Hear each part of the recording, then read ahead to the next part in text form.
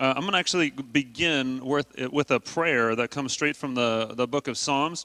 And this is a prayer that references God as our rock. And so we're just going to kind of start this time with a brief word of prayer.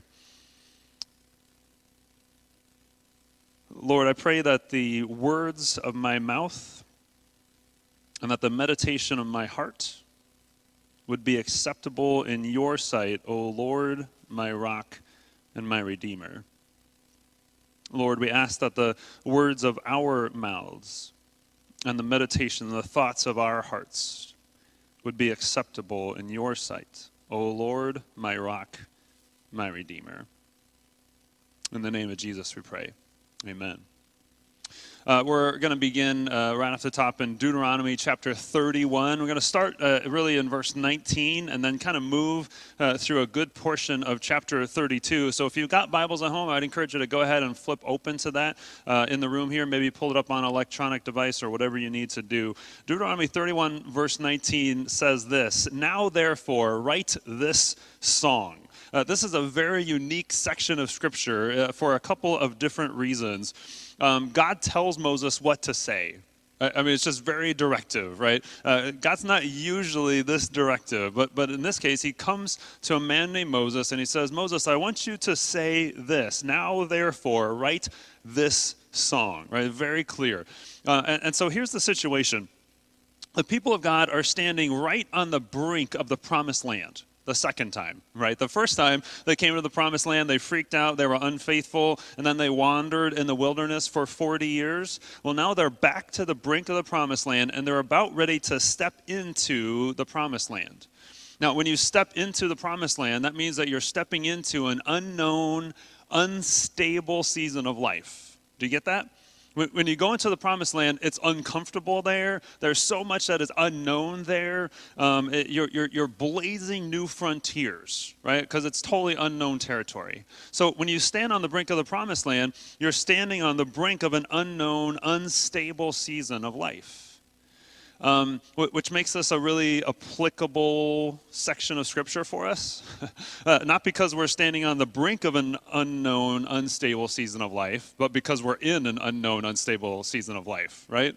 I'm seeing some nods which tell me that I'm not alone in that, right? I mean, it's just the lot that we have been given or that we have here in 2020. For the last several months, we've been living in this kind of unknown, unstable season of life. And that's an uncomfortable place to be. And so really, we can connect with the situation that these guys are about to face.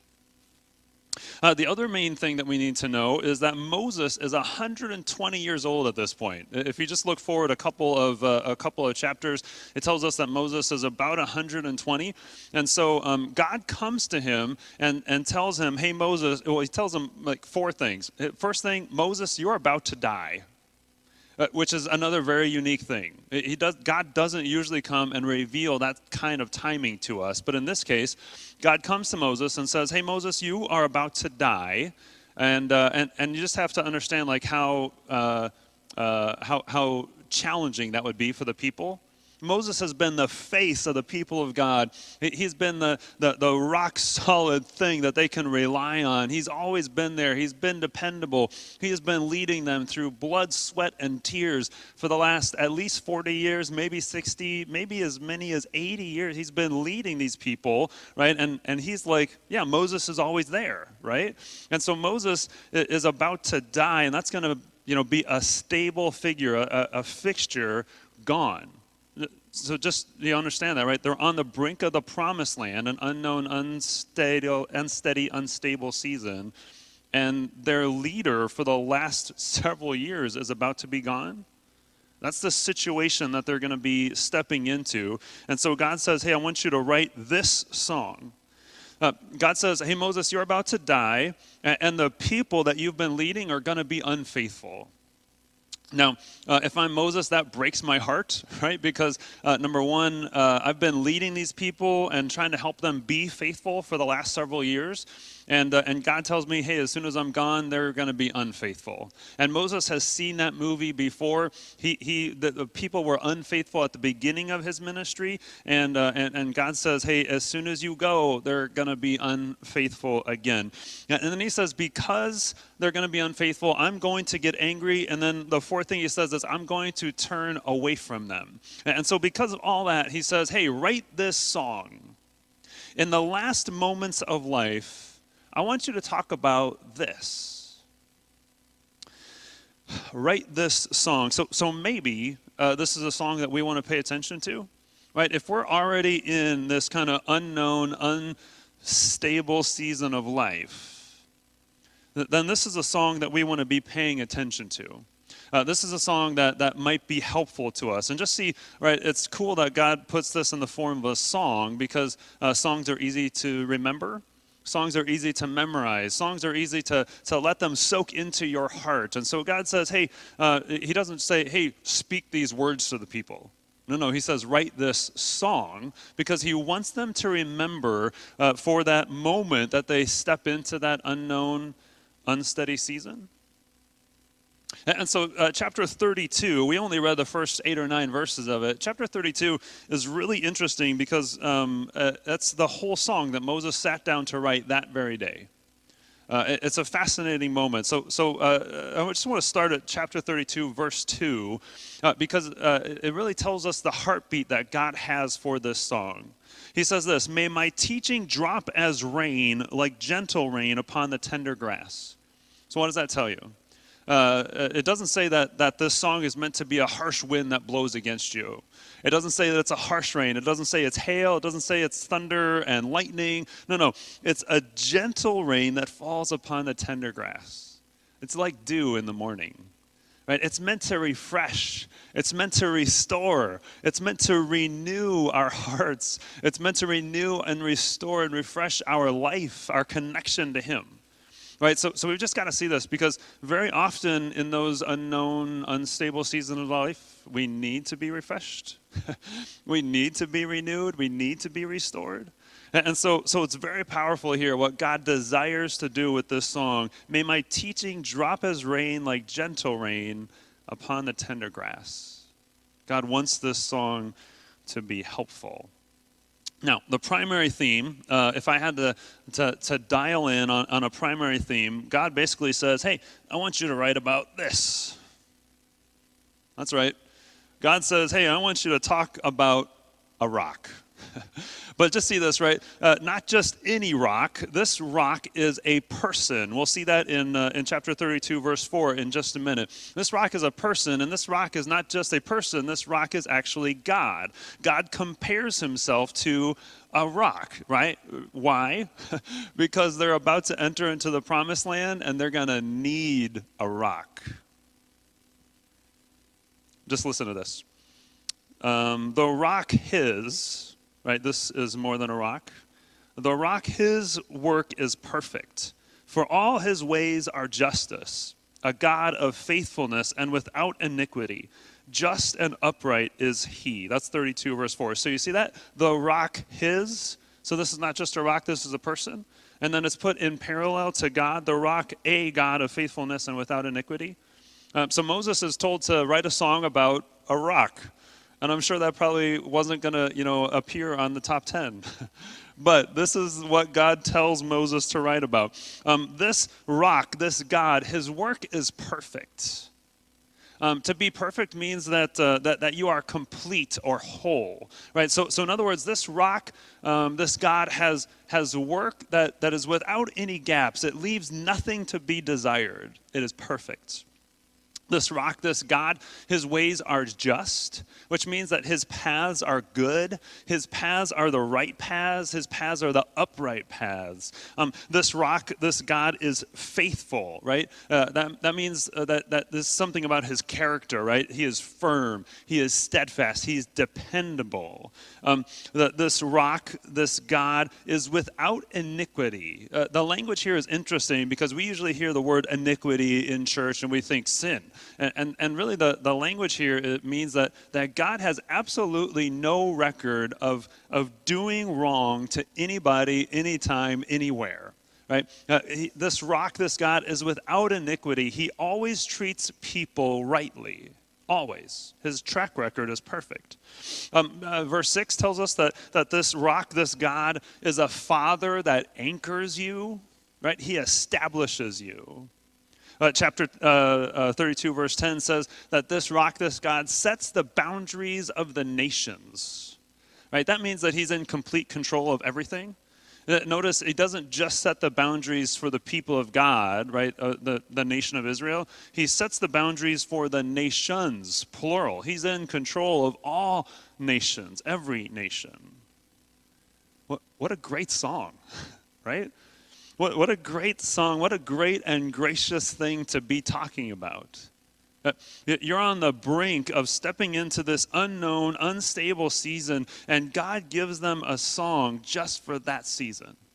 A perfect song that's going to give them stability, that's going to point them to stability. I'm getting dirt all over my papers up here because of this rock.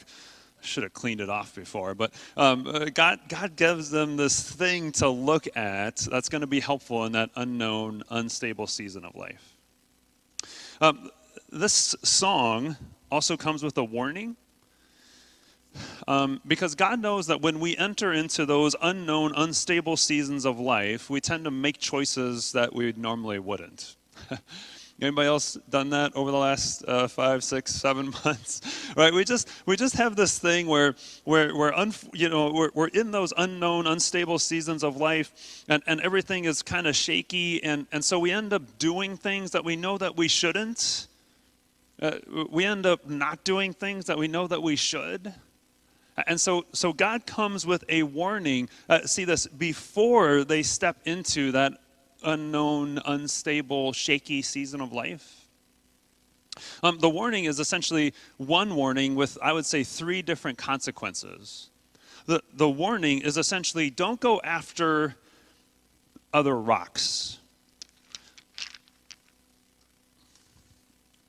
Right, chapter 32, verse 31 says this: their rock, small r, is not as our rock, big R. There, in that case, is the people that used to believe in God but don't anymore. There is all the other nations that never believed in God in the first place. And so the warning is, hey, don't go after other rocks. Because God knows that when we step into those unknown, unstable, shaky seasons of life, we tend to go after things that make us feel like we have control. Did you see that? That was good. He knows that we so often go to things that make us feel good. He knows that we tend to go towards things that we try a bunch of different things, and we try to make life work. And so the warning is, don't go after other rocks, because there's no rock as stable and as steady and as sure as that rock. The consequences of going after other rocks is really threefold. Number one, if you go after other rocks, you're going to end up forsaking the rock. Forsaking is kind of an old churchy biblical word. To forsake something means that you leave it behind. It means that you let it go. It's kind of this picture, right? I've got my hands around so many other rocks, around so many other gods, around so many other things that I don't have room really to hold on to that rock anymore. You forsake the rock. Another consequence is that you end up scoffing at the rock. Thanks, Zeke. Is that you end up scoffing at the rock. To scoff, that's another word that we don't really use anymore, right? But to scoff at something essentially means that you treat it like it's foolish. You treat it like it's not worth even a moment of your time. I'm so busy focusing on these, I don't have time really to focus on that. The third consequence of picking up other rocks is that we become unmindful of the rock, which means really just that we forget about the rock. So you see that when we scoff at something, we're still we can still kind of see it there, but we say, no, I'm going to pay attention to these instead of to that. But when you're unmindful of it, you really just kind of don't even see that it's there anymore, and you turn your back on that rock because you're so focused on what you have in your hands. You're so focused on trying to make life work. You're so focused on things that maybe make you feel good. You're so focused on things that make you feel like you have control. And so the warning comes, and the warning is, don't go after other rocks. How many of us have, at some point, lived in that unstable, uncertain time, and we've gone after those other rocks? And then we know that those consequences are true, that we really don't leave capacity to keep holding on to the rock. And we treat God like he's not really worth our time and attention. And we maybe even forget about him altogether. So just see this, and I want to just bring this back, right? This is meant to be a song that refreshes and renews and restores. It's not meant to be a heavy-handed, shame on you for screwing that up again. No, just see what this does, right? This helps us to know what to turn towards when times are unstable, when times are uncertain, and it helps us to know what to turn away from. I don't know about you, but for me, that's actually refreshing and renewing and helpful, right? This is why I spend time in God's Word every single morning, so that I can be refreshed and be restored and be renewed, right? That's what God's desire is. He wants this to fall on us like gentle rain that refreshes and restores and renews. And so this helps us to remember, oh yeah, I need to turn towards this because this is dependable, because this rock is his ways are good, right? I need to look back at that list again so I don't miss it, right? His work is perfect, whole, and complete. He is without iniquity. He anchors us. He's in control of all things. And so this helps me to remember, oh yeah, I'm going to turn towards this, and I'm going to turn away from that. What a powerful song. Oh, that we just need to remember and that we need to keep coming back to. There's three more things about this song that are really helpful, and this is very cool. Verse 6, right? If we go back to verse 6, this rock is a father that created you, it says. A rock that creates you. The actual word there, I don't know why it says creates. It says creates in the ESV, but the actual word is bought you. This rock is the rock that bought you. And I'm hearing some from the room because all of a sudden we're picturing God the Father who spends everything when he sends Jesus and gives us his one and only Son, right? So that we might be his. A Father that spends everything so that we might be bought back from sin and from death and from the devil. 32 verse 6, this rock is a father that bought you. Verse 9, this rock, when the Lord set the boundaries of the nations, we didn't talk about this before, right? Yes, it means that he's in control of all things, but if you just look at verse 9, it says that he chose a certain people to be his. So when he established the boundaries for all the nations, he said, okay, you get that part, you get that part, you get that part, you get this part, oh, and you're mine. This group of people, this particular group of people, Jacob, Israel, this group of people is mine. And he chooses them to be his own. And so, of course, we would go to the New Testament and we would see New Testament language that says that God chose us before the foundations of the world were established. We would go to the New Testament and say that God chose us before we were even conceived. We would go and we would say, we are a chosen people, a royal priesthood, set apart for him. We are a chosen people. And then verse 36, this is so powerful. When he sees that the power of his people is gone, he will vindicate, or look at this, he will have compassion on his people. He'll have pity on his people. He'll have comfort for his people. Because God knows that when we step into those unknown, unstable seasons of life, what we do is we tend to run around and we try our best pick up as many of those rocks as we can. And as we do that, we just get tired. And our strength begins to fail. And all of a sudden, we start to feel weak. And God says, oh, when that happens, I'm going to be there. And I'm going to have comfort for you. And I'm going to be all the strength that you need. Which is really powerful right now because I've been holding up that rock and my arm is tired. And I wasn't really anticipating that when I was doing this. But boy, when we pick up rocks on our own and by our own strength, man, we get tired. And God says, no, I'm going to be there for you. And when that happens, when your power is gone, I'll be all the power that you need.